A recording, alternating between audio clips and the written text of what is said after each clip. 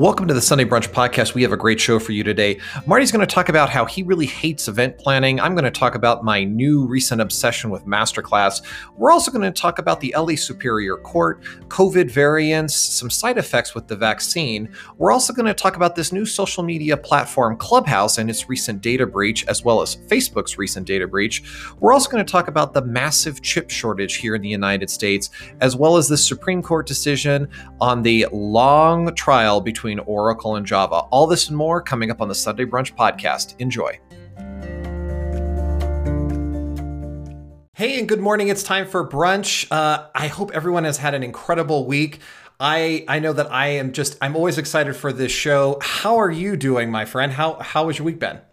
The week we're still in Groundhog Day. It's still nice weather, still kind of the regular grind, but I don't have too much to complain about, actually. I can see us going into more beautiful weather and more of the grind, but probably going to lessen on work here soon. So I'm very happy about that. Is it starting to come down since the students are getting ready to leave?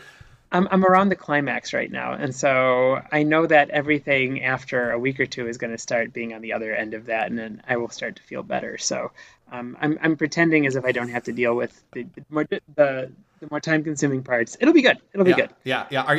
Are you doing anything for graduation this year? Yes. Okay. That's the end answer to that. Yeah. For those of you who don't know, when it's graduation time, Marty it always seems like you enjoy it, but the work required to get it done always seems like it's more substantial every year, and everyone has an opinion on graduation. Everyone does have an opinion on it. And if anybody ever asked for somebody who had skills in event planning, that's not me. Ironically, when you're doing a virtual graduation, there's not much event to plan. I shouldn't say that. People have their opinions on this. I like that part, though, because I don't like talking about, what kind of catering and what kind of chairs and what kind of, seating setup and I'm not a wedding planner. I'm not an event planner. I hate those kinds of questions. They give me anxiety. You had a pretty planned out wedding, if I remember correctly. It was quite well done. Who between you and your husband was more of the planner? It was definitely me. So my husband was, very like, let's make it simple, let's make it easy, and I was like, okay, simple and easy to me was what I thought my wedding was, but there was still lots of details. There's a lot of detail. And it was very funny because I hate planning events, but I really like the details.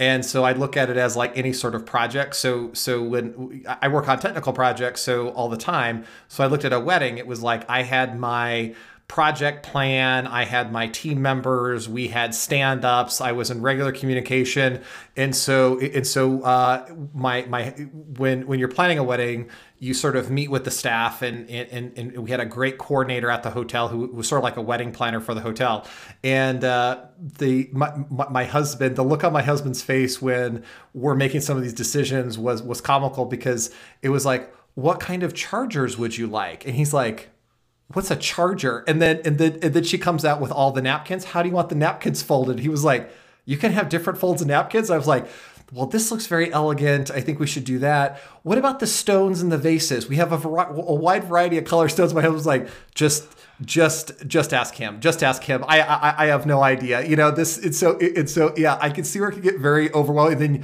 food, and when do you want the food to come out and everything? And some people are very picky about it. And so between the two of us, he kind of said, I think kind of the bride in this situation, because he's really he has this vision of what it should be. And so, and the food, you were there. The way the food was presented, I wanted it done in a very particular way. And so in the seating chart, it was like, who sits here, who sits there? It's a very overwhelming process, but I love the final outcome of it for sure. Yeah, I think that there's kind of a project management personality that goes into all of these kinds of events, and I'm not that person. Yeah. I really respect people who have that skill set, but I'm more like your husband. where I'm like, let's be simple. Okay. I'm sure I'll enjoy it, but let's be simple.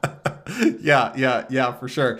Yeah, I got a question for you. I've recently gotten obsessed with Masterclass. Have you seen that? I've seen the previews for it. Okay.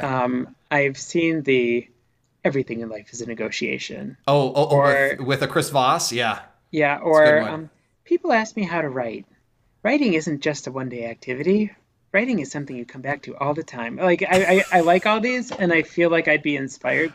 And I've also seen that there are a number of YouTube videos up about people who've purchased a masterclass for someone. It's kind of like an unboxing Hmm. for a masterclass for you, so that they do the review and tell you what's basically in it as well. Yeah. But I'm just fascinated from the outside.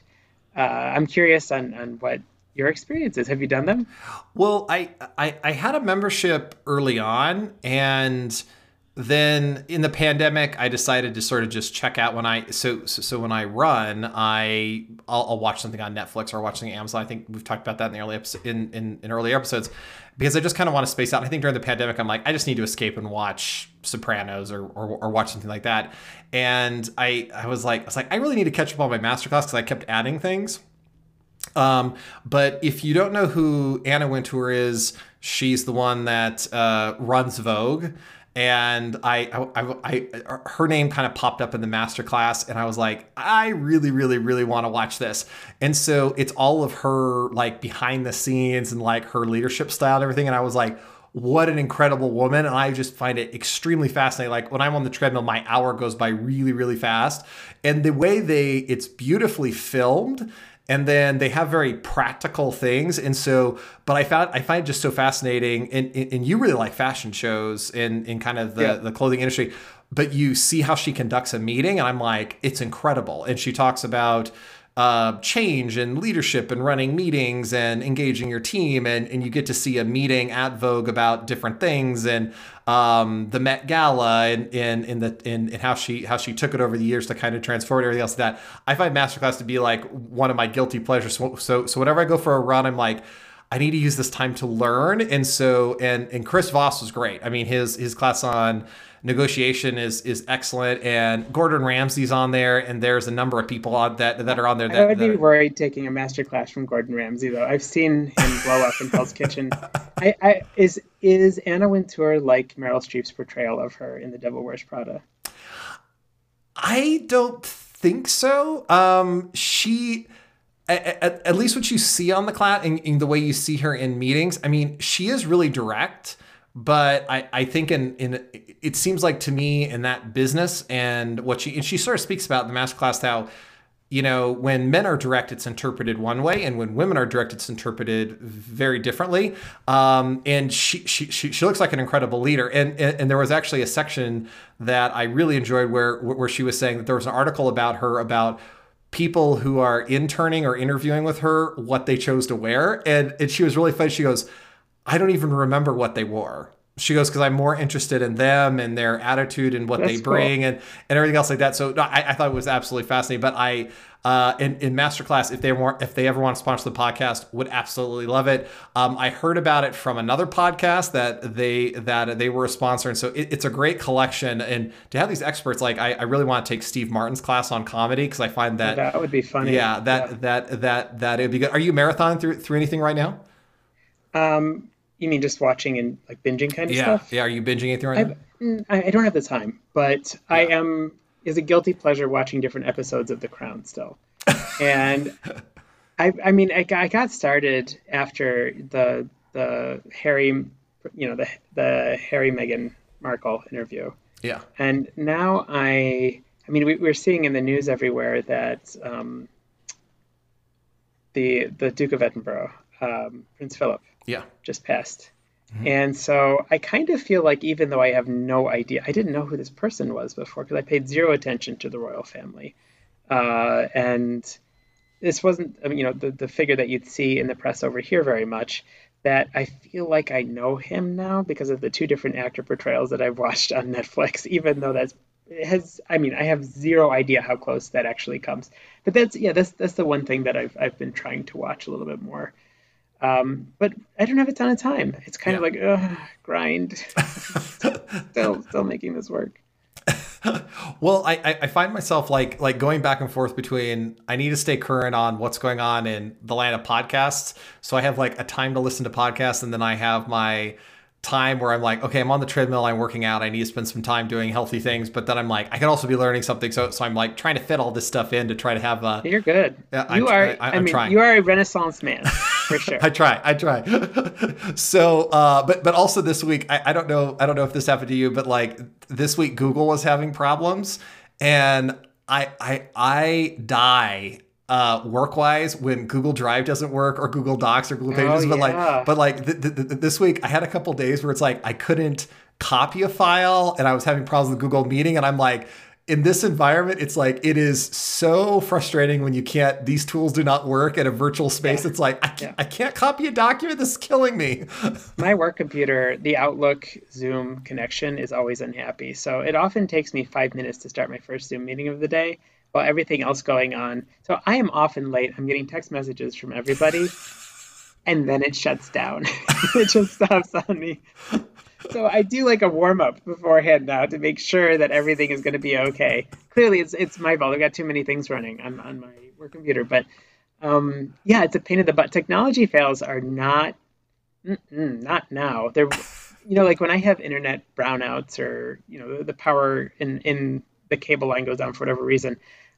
That's an emergency. Like I want to call my service provider and be like, you don't understand. Of course they do. Everybody's in the same boat in the neighborhood. They're all working from home, but I want to, like give them the moral imperative. You can't understand how important this is. There are people whose lives depend on this. And that might be true. It's not really that dramatic for me. I just feel that dramatic about it. Yeah, no. I mean, if there's even the smallest blip, and it's also like, I don't know about you, but when you call into a meeting now, it's like people are like, oh, gross, like because you're not on video, so it's almost this expectation that you are on video. Yeah, you're not allowed to call into a meeting. And a lot of people do I don't know if this is also true in your work. A lot of people turn off their camera. They show up with their camera on to prove that they're there, and then they shut it off and they're eating or drinking or who knows what they're doing. I'm guilty of this as well when I can. Especially big meetings. I'd never want to show my face in a big meeting. And I'm okay with them not watching me eat a peanut butter and jelly sandwich. Like I will turn my camera on. Yeah, I will turn my camera off. I mean, I don't want them to be watching me. Or people who eat carrot sticks while they're on camera. I'm like, do we need to watch this?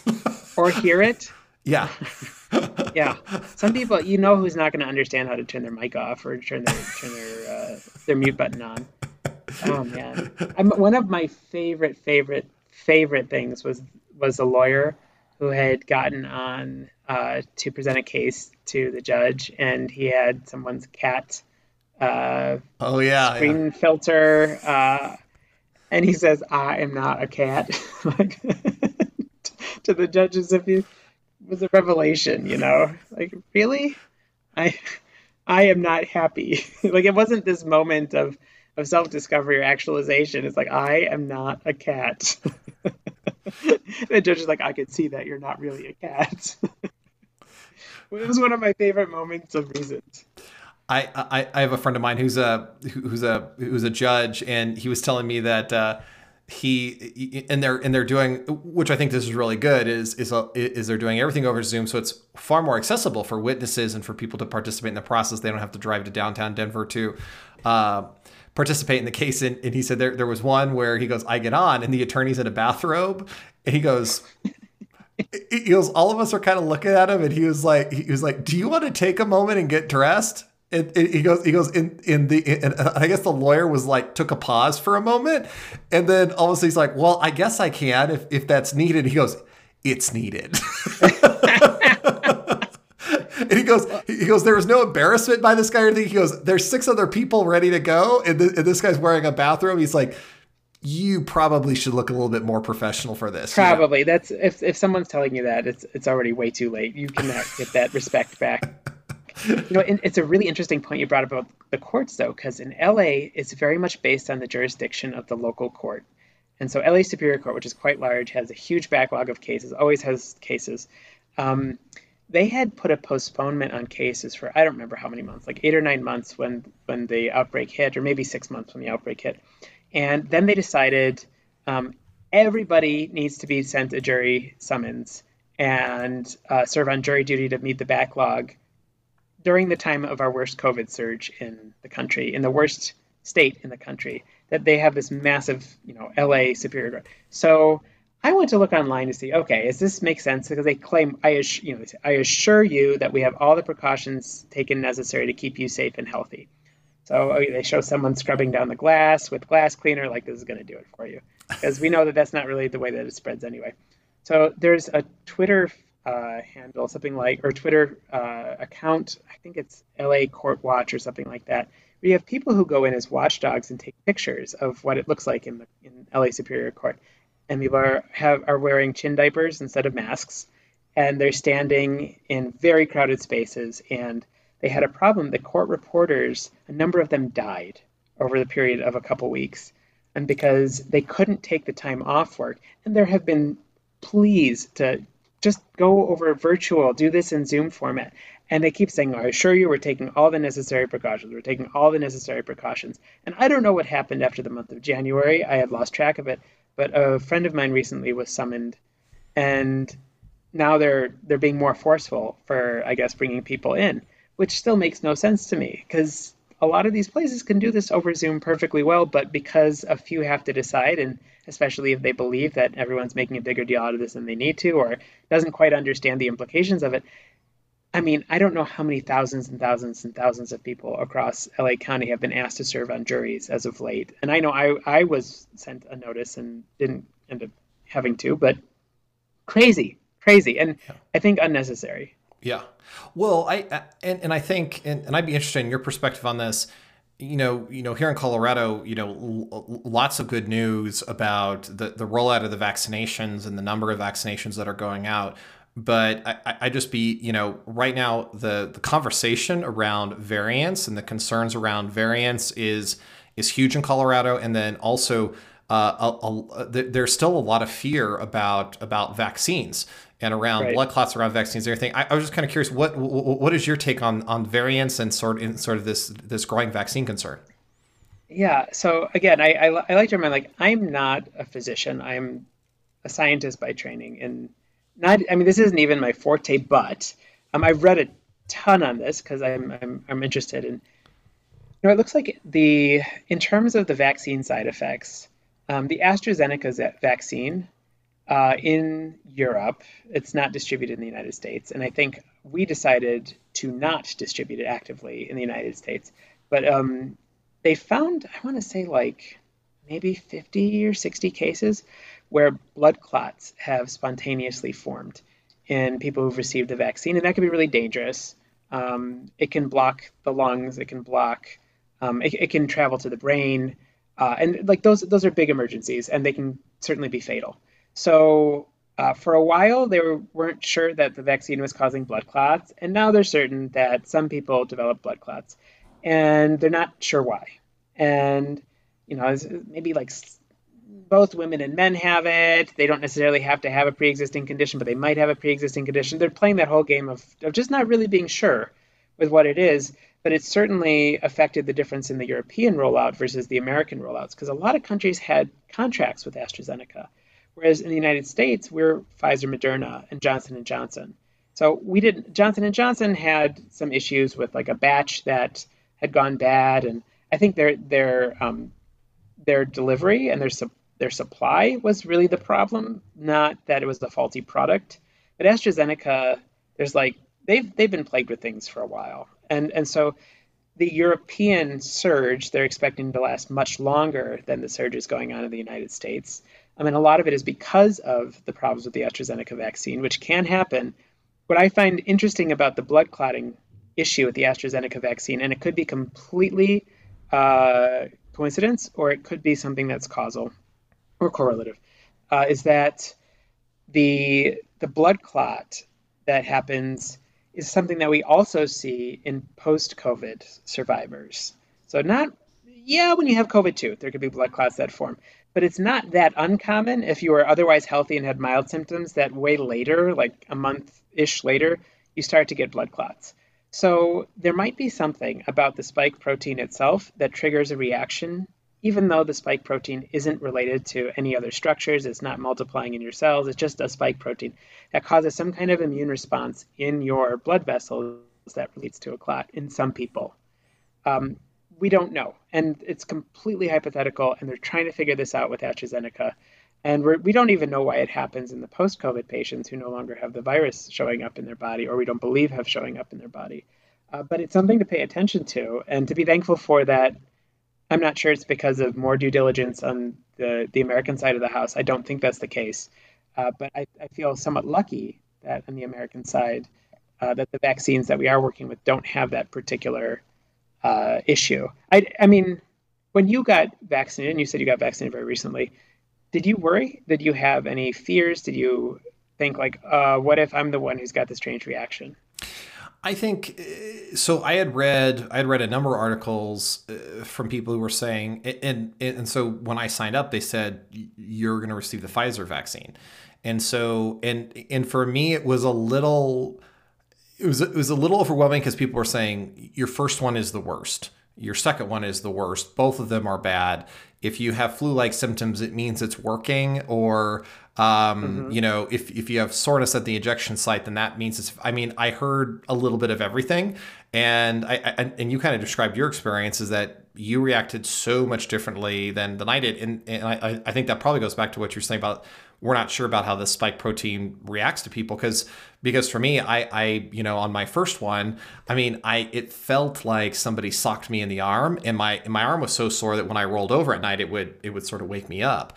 Hmm. And that was my first one, and then I was a little tired, but it wasn't that big of a deal, and it could have been because I was staying up watching that stupid Justice League Snyder cut. So I'm not sure it was exactly that. Right. But then when I had my second one, it was like I was sore, but otherwise I was fine. So I really didn't react. It didn't seem like anything much different than like a flu shot. Yeah. I had already been through it, so I'm like, bring it on. But then it sucked for the second shot for me. And I thought about it, like, what if I get even though the Pfizer doesn't seem to have any kind of, counterindication or warnings, or contraindication or warning for a blood clot. But yeah, I was kind of, because I was thinking about it. My mind races a lot with that kind of stuff. Frankly, I'm a big proponent of the vaccine. I hope everybody who can gets it. But it's also true that um, the I think the Pfizer and the Johnson and Johnson are surprisingly effective and safe, like Mhm. so effective and safe from what we understand so far. Um, that being said, we are seeing that as more people are being vaccinated, we're also seeing some surges across the country.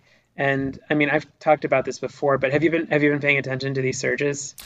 Yeah, I mean, we've even seen an uptick in hospitalizations here in Colorado, and you might have to help me out because I don't know, is it what we've been experiencing? Is it the same COVID-19 or are variants in sort of in play with this? Every day there's a news story that says such and such vaccine effective against the South African and Brazilian variants. Such and such vaccine may not be as effective against the South African and Brazilian variants. And it's the same one you just read the story on the day before. Um, they're basing it off of an antibody response, and it, it looks like if the proteins that are created from the virus are altered and the antibodies that your body created were shaped to fit something that was a slightly different key, yeah, it might not bind as well. It might not be able to neutralize it very well or as well. And the more mutations, the scarier. So remember, there was like they call it the India double mutant that they found in Northern California. Um, those do present some concern, and we have found what's called breakthrough cases where if you have both vaccine doses of Pfizer or Moderna, or if you have the singleton dose of Johnson and Johnson, if you then get COVID-19 after that, that is considered a breakthrough case, and those are the criteria. And it had to be 2 weeks after you were fully vaccinated. Yada yada. Those are being very actively monitored right now. Across the world, they're being very actively monitored, and they happen. They do happen. The thought is that the cases that break through are probably because of a variant, if they are, although that's not completely certain. But I think some data from Israel has suggested that's the case, um, and that Usually the cases aren't severe. Usually they're mild because if they have, usually they're mild anyway, but they're almost always mild in that case. For the outbreaks that are taking place everywhere right now, especially in the United States, you have a hotspot like Michigan. In Michigan, a lot of the spread is from the UK variant, and so there is a variant involved. It is more contagious, and it causes more damage in general. I mean, it's a tougher course of disease. Um, California, when we had our spike back in December, January, we had our own variant, which was a big part of that spike, and it was more contagious, not necessarily more dangerous. So one of the things that we believe maybe is happening, that having a more contagious variant that isn't as damaging kind of protects you because it gives you a certain amount of immunity. Maybe it's not fully because it's not the exact same conformation of virus protein, but enough that it doesn't spread at the same level. So if you had 60% of the population with a more contagious, less harmful variant, or now you've got in that 60% of the population, maybe you've got 80% protection. So that prevents the other ones like the UK or the South African or Brazilian variants from coming in and being more damaging and more contagious than the other ones. So it could be that some, in a very paradoxical way, variants have a protective lasting effect after they've spread through a population. And Michigan didn't, we don't believe, had that. They had, with everybody else doing their vaccine rollouts, people, whether they were vaccinated or not, were like, hey, we're open for business again. And most of the people who are getting sick, like not even kind of, the way huge majority of people that are getting sick are ones that aren't fully vaccinated. And it's because we believe that the behaviors have changed where the protection level hasn't. So people are much more open to doing things in a non-protected way or an unprotected way. And I think that that's what most public health folks are citing as a reason. We will learn more, but clearly I've had some thoughts and opinions on this. I just went off on this for a very, very long time, but I'm always following, the vaccines and what do we know now and what's it looking like currently. So, I think that we're going to learn more as this goes on, and kind of have to be patient with the I don't know-ness of everything, because there is still a lot of I don't know-ness of it. But if there were some take-home messages, they would be, if you're not vaccinated, you don't have the same freedoms. Just think of it that way. That vaccination protects both you and others from you very, very much. It doesn't mean that other people being vaccinated means you're invincible. The next is that Pfizer, Moderna, and Johnson & Johnson are pretty safe, as far as we know. AstraZeneca has some stuff that they're investigating. Still, 60 out of how many thousand people, or maybe millions of people that were vaccinated, is a very, very, very, very, very, very low number. Worth checking out, but not necessarily believing that it's something that is show-stopping. It's something that has to be investigated, though. And the third part is the variants do seem scary, and they can prolong the effort. But any kind of vaccine and any kind of previous exposure will be somewhat protective, if not very protective, against even the variants. So you have double mutant, if you have a single mutant, whatever it is, you might have, instead of 100%, you might have 80%. And that can still give us herd immunity. It just might prolong things a little bit more. And for those people that aren't vaccinated, it's where you're going to really see those effects. And for those of us that don't know, how do these variants sort of occur in these different regions? What causes them? It's normal that they mutate. So viruses mutate all the time.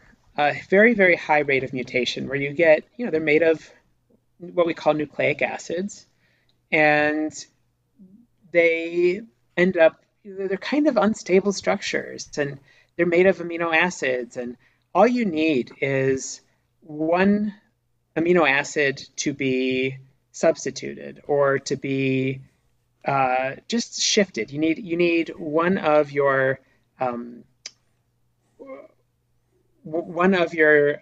bases to be substituted, and then suddenly it changes an amino acid, which changes the protein. And it's like putting a kink in your hanger. It might not be the exact same shape it was before, but it's close. Well, the more time something lives, the more time it has to mutate. This thing, every time it infects a single human, imagine how many thousands of times this thing is mutating, or hundreds, or maybe even 10, but how many millions of people have been infected. So that's an opportunity every time. So if you happen to get one that becomes a slightly more contagious variant, well, that'll start to spread more and more, and then you have other opportunities for it to mutate. One of the interesting stories that came out was, and I know I'm rambling here, one of the interesting stories that came out was there were folks that had been in long-term care for severe COVID treatment in the hospital, and they had given them the anti-sera from people that previously had it. And one of the studies had shown that, they kept giving the anti-sera to help the convalescent plasma for people that previously had it for their antibodies to act on the ill person to see if that helped them heal. Well, they would take the virus and sequence it before and after the plasma. And it was after they gave the plasma that suddenly the contagious variant started to evolve. So essentially, it's like taking antibiotics for one day instead of the full course of days. So what's ever left over are the strong bacteria, and then they multiply more, and that's what you get. So when you did the convalescent plasma treatment in this patient, or these couple patient case studies that came out, you kind of removed the one-off variants that were happening inside the body, and you removed all of the variants that had that were going to be eaten up by the antibodies. And now you had the more resistant ones that left over, and they multiplied like crazy, and then those spread. And so it actually could have been, paradoxically again, that our efforts to treat people could have led to some of this, some of the propagation of the variants. So that's a really interesting story. Stay tuned. We'll learn more on that. And stay tuned. We will be back shortly after a word from our sponsors.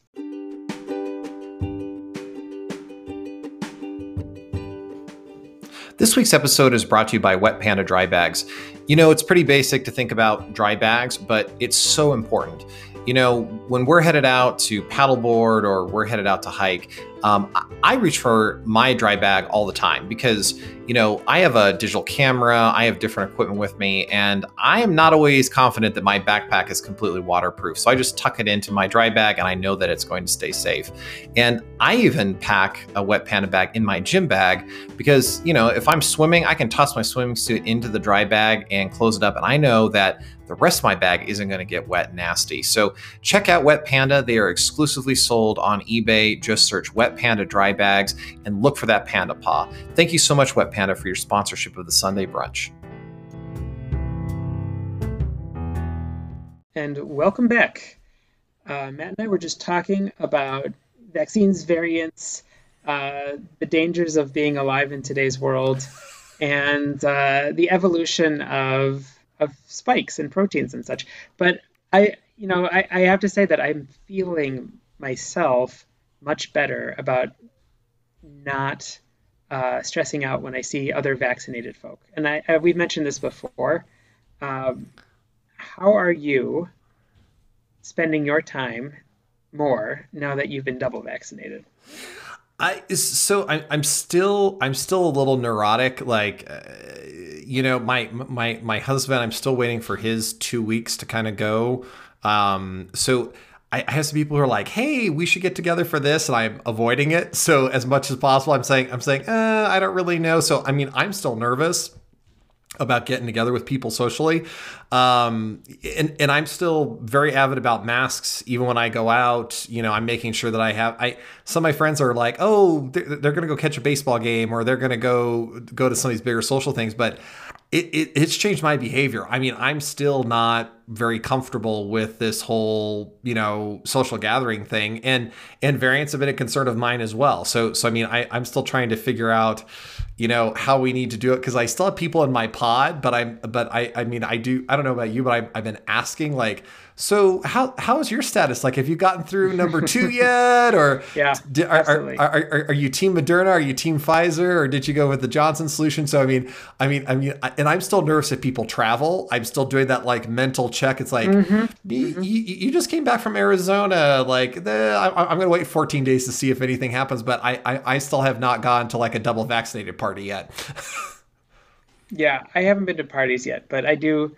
Yeah. But okay, so in terms of sociability, are you like, let's go out for dinner, or are you still, are you spending most of your days in front of your computer screen on the weekends also?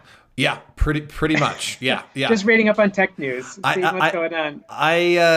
I'm pretty good. I mean, I've made a habit of like staying in contact with I mean, I call them regularly.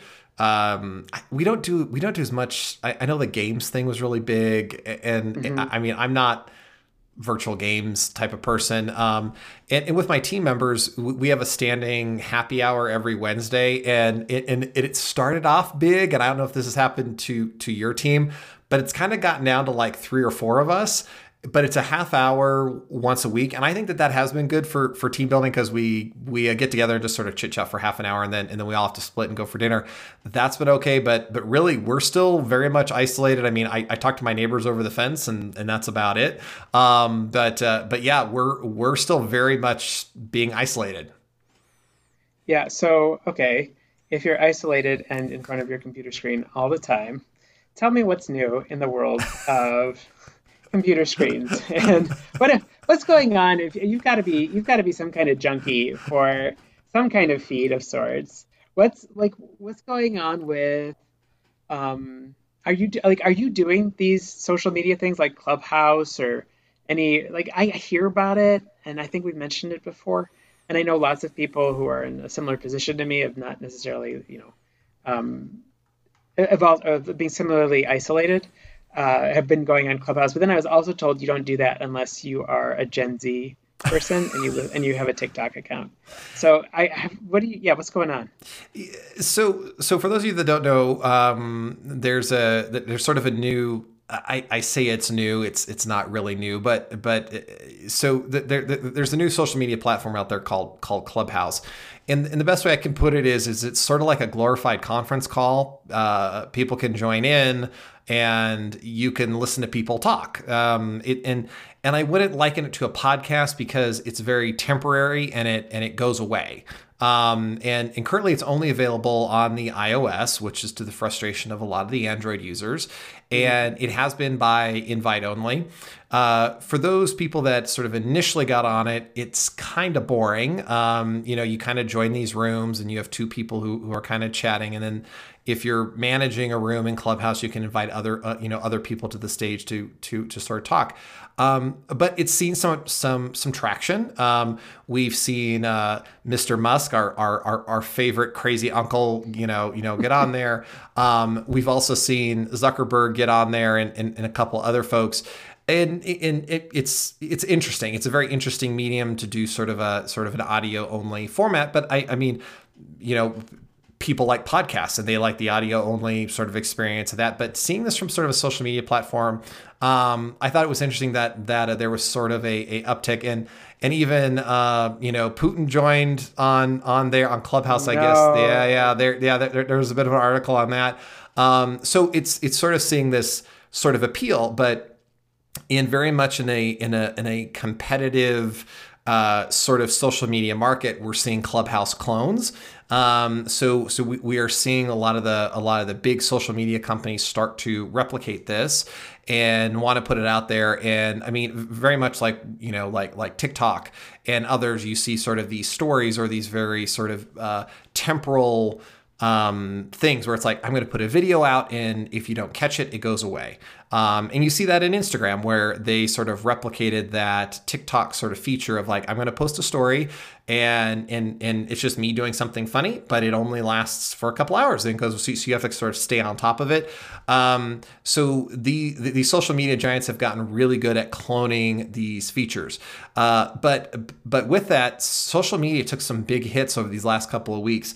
Clubhouse had a data leak of 1.3 million users. No, another one. Which does not sit well with it never sits well with social media companies, but Clubhouse being new and young to the scene, this doesn't bode well. I mean, a couple of weeks ago, many people probably saw a story about Facebook, 500 million, but they sort of shrugged it off. They're like, Right. we leak data every couple of years, it's not that Yeah, big of a deal. that and a nickel, right? Yeah.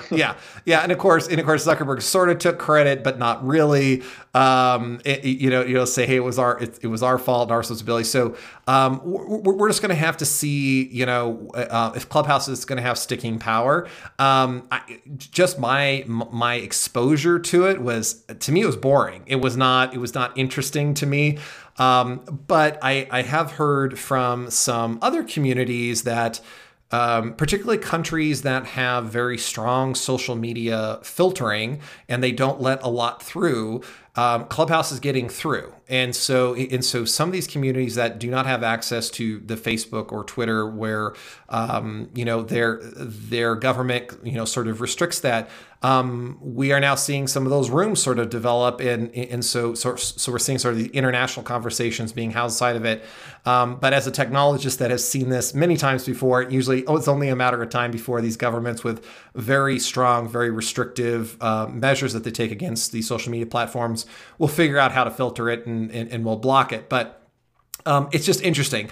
I believe it's still by invite only. If you know somebody, usually they can get you on board.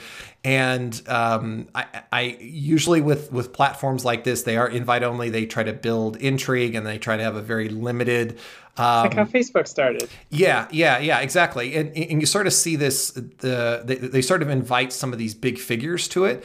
And then later on, and this is a very important aspect of what these companies need to do, is they have to figure out a way to monetize it. So you can build a fantastic platform, but ultimately, how do you make money?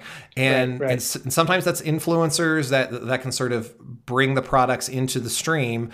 But the ones that have staying power are the ones that figure out very early on, how am I going to get an algorithm that brings products forward that are interesting? How do I bring videos that are interesting to my viewers? And TikTok has mastered it. If you're on TikTok for any length of time, they bring you very curated videos to your attention that people really, really enjoy. I'm on Instagram. I hate myself because of it, but don't say that. I'm not on Instagram. I hate myself because I need Instagram, and you and I have chatted about it. There's things about the algorithm that it gets right, and one of them is my buying habits. So Instagram will, and it gets something wrong. But Instagram knows I really love vests because I wear a lot of vests. It knows I like pens. It knows I like technology. It knows I like gizmos and design. It loves it really markets me. I bought more stuff because of Instagram during the pandemic because that thing is honed in. So it's very interesting how the algorithm works. But the marketing is very effective because I have bought a lot of stuff from them. Well, I'm glad. I hope you get the really the very targeted ads that they're sending you. That's that. But hey, I'm glad that it's doing its job. I've purchased very, very little besides groceries over this. I keep saying I don't need anything. I've become much more Spartan in how I felt about the way I live. I purchased some artwork and food. That's it. And most of the food is just for me to cook. And I think it's getting old now. I think I'm ready to, I don't know. I need something different because like a holodeck. I need a holodeck in my place. Not a HoloLens, a holodeck. Just to reference the Star Trek, or maybe a Danger Room from X-Men. Well, and it's funny, a friend of mine kind of experimented with it, and she said it starts marketing a lot of these things to her. So she's actually done some experiments to sort of look at how the algorithm reacts to different choices and things that you're doing. So it's interesting on how it works, and and these companies are not really saying how it derives some of these search results. But a lot of people, and this was a big story last year, people thought it was listening in. Because people would say... Right. Some of it, to be fair, some of it would be nothing related to a search search history. And then there would be on one of my social media feeds something that came in related to the conversation I just had. And I believe that there was the capacity for it to be listened in on that wasn't shared with anybody other than advertisers, if I remember correctly. And that was enough to make me very paranoid because it's weird because sometimes you're like, wait, I didn't mention that in that context. That was the name of a band. Yeah. But it is really weird. So, okay, we always talk about social media, but There's something interesting that I saw this week that affects the things that you would be ordering online and shopping. Like we have a problem with like there's a chip shortage now. Is that correct? Yeah, so this was a big story this week. So Biden met with a lot of the industry experts, sort of around the shortage of chips and a variety of other sort of semiconductors and other hardware. And the reason that this is important was we saw some manufacturers last year who said, you know, we don't need as much chips as we thought we were going to use. And so there was sort of a slowdown in buying. And then, of course, you know, we had some complications with logistics and issues with China. And so with that, you know, we saw some supply chain issues. And last year we saw supply chain issues with ordering laptops and getting webcams and those type of things. So a lot of logistics stuff has been talked about. But over these past couple of months, we've become painfully aware that there is a massive chip and semiconductor shortage. And this is having a lot of downstream impacts to, you know, a lot of people think, oh, well, then that's computers. Well, yeah, computers have a lot of chips in it, but that's also very significant for auto manufacturers. So Sure. we're seeing major companies like Ford Motor Company who says, if we don't have the chips, we can't build the cars. And so they shut down manufacturing because they can't do it. And our cars have massive, very complex technology inside of them. And even more so because we're asking from our cars to have intelligent cruise control. Yeah. We're asking them to have a lot of good and very important technology that keeps us very safe on the road. And so President Biden met with the industry. He was talking about federal aid to try to help these industries, and and the other impacts. This isn't just for automotive. This is also for networking equipment. There's routers and switches. So this is the technology that makes the internet work. It makes our networking possible. For our companies and our internet and everything else like that. And when those new products aren't being produced and put out there, when old stuff has problems and needs to be replaced, if there's a shortage of chips and new stuff isn't coming in, there's supply and demand. So we can also see some increases in cost, and even small things. It's like if a lot of us that when the PlayStation 5 came out, there was a lot of interest and demand. People are at home and they want to play video games. They were not able to get the PS5s because they can't produce them because there isn't enough microchips. And then we could also see this in phones. So because we always expect a new phone and a big phone launch every year, and the shortage of these chips is going to impact phones being rolled out. So it's interesting. It's sparking a lot of interesting conversation in the industry about the supply chain. I think part of it is can we repair some relationships? Can we ramp up production? That of course is a part of the conversation. Can we drive down costs of some of these chips to make them more accessible to people? I think there's some conversation. There's also renewed conversation about should the United States be producing some of these chips within the country.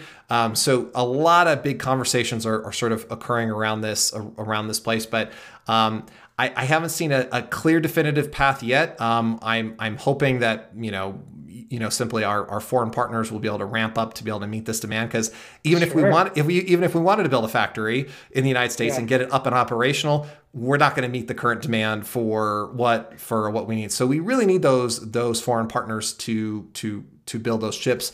Companies like Apple, who started actually making their own silicone, building their own processors, really are kings of logistics and making sure they have backups and really controlling their supply chain. So some of them may come out of the gate better because they may be able to say, hey, that phone over there, you can't get it because they don't have enough chips to be able to build it.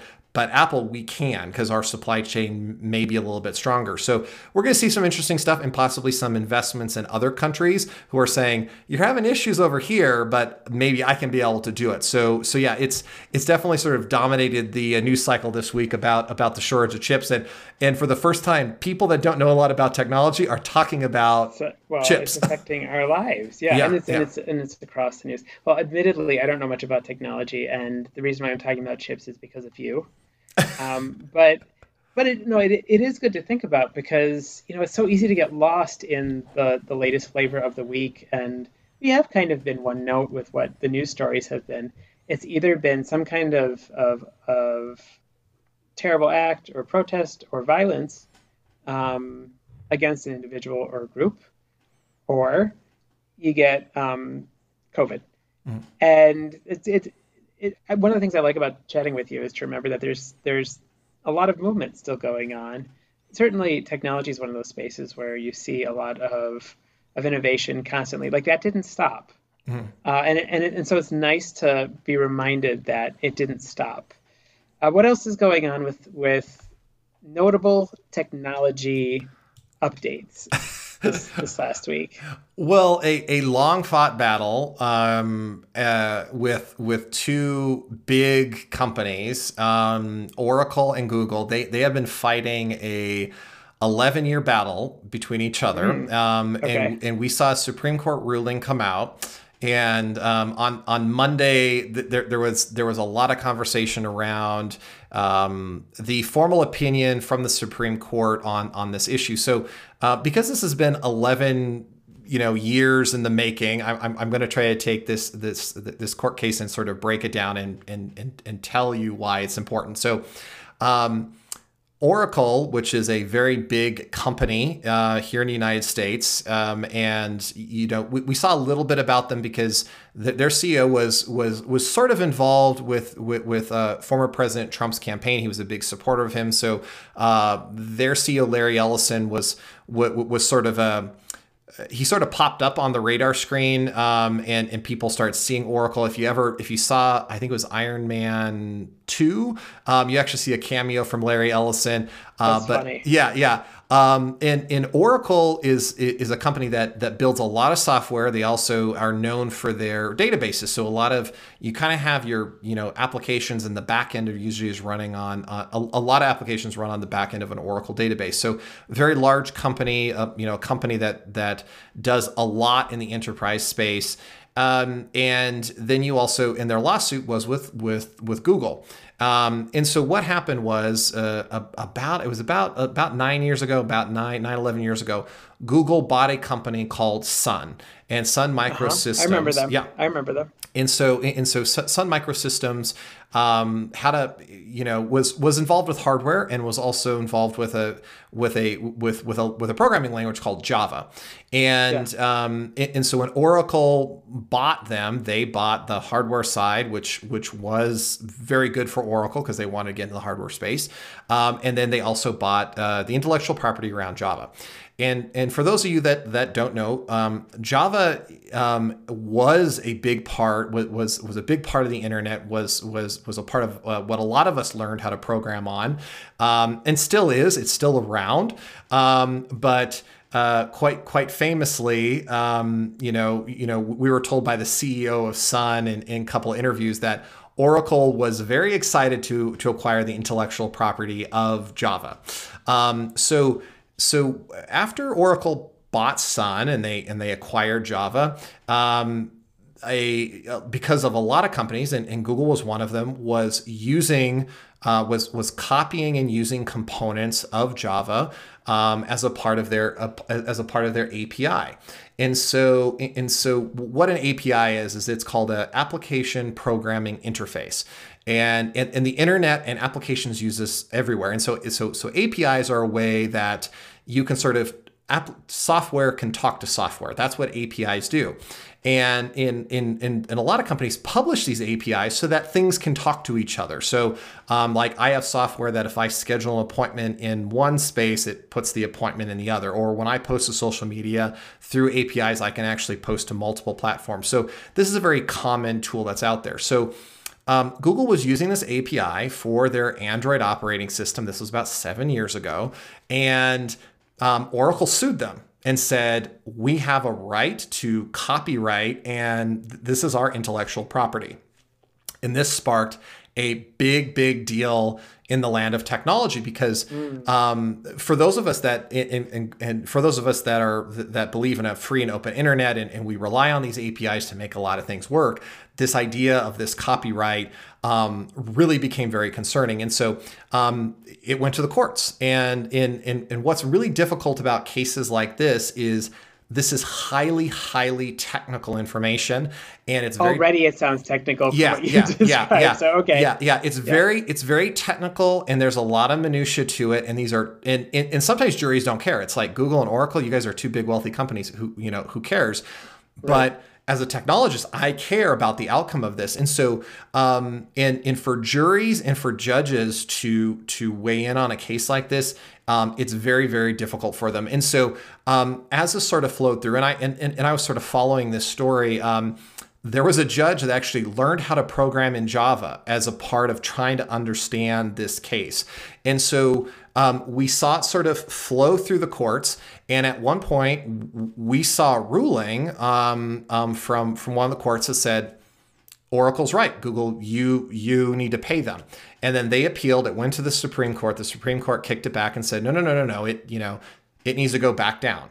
And so it went back down into the federal courts, and they started working on it. And then it got kicked up to the Supreme Court. And then the Supreme Court did hear the case, and ended up that we actually got in my opinion, a very good ruling that they said, it seems sort of like a punt, but they said, this really isn't a copyright issue. This is fair use. And what I thought was very impressive about this was, if you actually look at some of the opinions, one of the justices actually says, this is a very complicated case. And if you look, I'm going to try to break this down in layman's terms so that you can understand it. And so by being called a fair use case, and there is precedent. We saw this with search engines where there was some lawsuits that got kicked up to the Supreme Court, and through other courts where they were like, hey, my intellectual property is on this search engine. Is there a case here? And the Supreme Court said, for the internet to work, search engines need to exist, and so their ruling was very fair. So this was a very positive item. I really enjoyed reading the opinion by the judges, and I think it's a testament to them doing research or having good aides and good people who are helping them to really make a really good ruling on this. Of course, Oracle came out and they were like, this is a horrible injustice and we can't really believe this. But keep in mind, this case has been going on for a very long time. There was no question about Google copied some Java code, but that was in a version of Android that was 7 years ago. There wasn't a big financial component, a big financial. So the damages were different. Okay. Yeah. So how does this change your life? I think what it says to me is that, again, for me to be, I support APIs. I think APIs make software work. These are critical cogs and gears that make systems talk to systems. The idea of seeing these really hard copyrights or them sort of controlling this, I think could prevent the growth and could prevent innovation. And so I think that the Supreme Court, them weighing in on this the way that they did, very similar to search engines, was saying, we need APIs to make our technology work, and we need APIs to continue to have innovation. Not every company has open APIs, but a lot of us depend on them to be able to make our software work effectively. So I thought it was a very good ruling, and how it affects me on my daily life is my software will continue to work, and I continue to be innovative in this space for sure. Oh, perfect. And, just to round things out for our morning brunch here, I could see in the philosophy of this, of having kind of a shared platform around technology. That's why podcasts are podcasts. It's why we're able to have those kinds of conversations. So you've just converted me. I now care about things I didn't care about as much before, but I appreciate that. And I think that I have a more informed point of view. So do you have any advice for our listening audience for the week? I do. I actually had I have a small story. I had a I had a coworker reach out to me and was very frustrated about a number of things kind of going on at work, and they're also in this technology space, and they just said, I'm working with people who are just not willing to change, or they don't have a lot of deep technical skills, and I'm trying to explain these things to them, and I just don't know what to do. And he was like, and he was asking me, he's like, Matt, how do you approach this? And I think my advice is like, be really patient. And I think on this podcast, I think we joke around and we have fun on some of this stuff, but this stuff is hard and it's complicated. And I shared with him, I'm like, both you and I have lots of time and years in these different subjects, and it is very technical. It's hard for people to kind of understand how to do this kind of stuff, and we're still learning. And I'm not a pro in law. I am, there's a lot of really great experts. So I think my advice is have patience with people this week. And when we get into some of these topics, it's like, I know there's lots of experts on lots of different subjects. It's like, take your time, because sometimes it takes a little while for some of this stuff to sink in. Yeah, I'm with you on that. Patience, virtue, use it. Well, thanks so much for the advice, Matt. And my advice is the same advice we have every week, is go eat some brunch and then change the world. Have a great week, everyone. Thanks for listening to the Sunday Brunch. Before we go, show some love to our podcast by leaving us a review. You can also follow us on Facebook and Twitter, or you can check out our website at sundaybrunchpodcast.org. You can also reach out to the podcast via email at thesundaybrunchpod@gmail.com. That email address again is thesundaybrunchpod@gmail.com. You can also leave us a voicemail, and this is for U.S. callers only, at area code 970-627-7445. Again, that phone number is 970-627-7445. Thanks again, and we hope you will join us next week.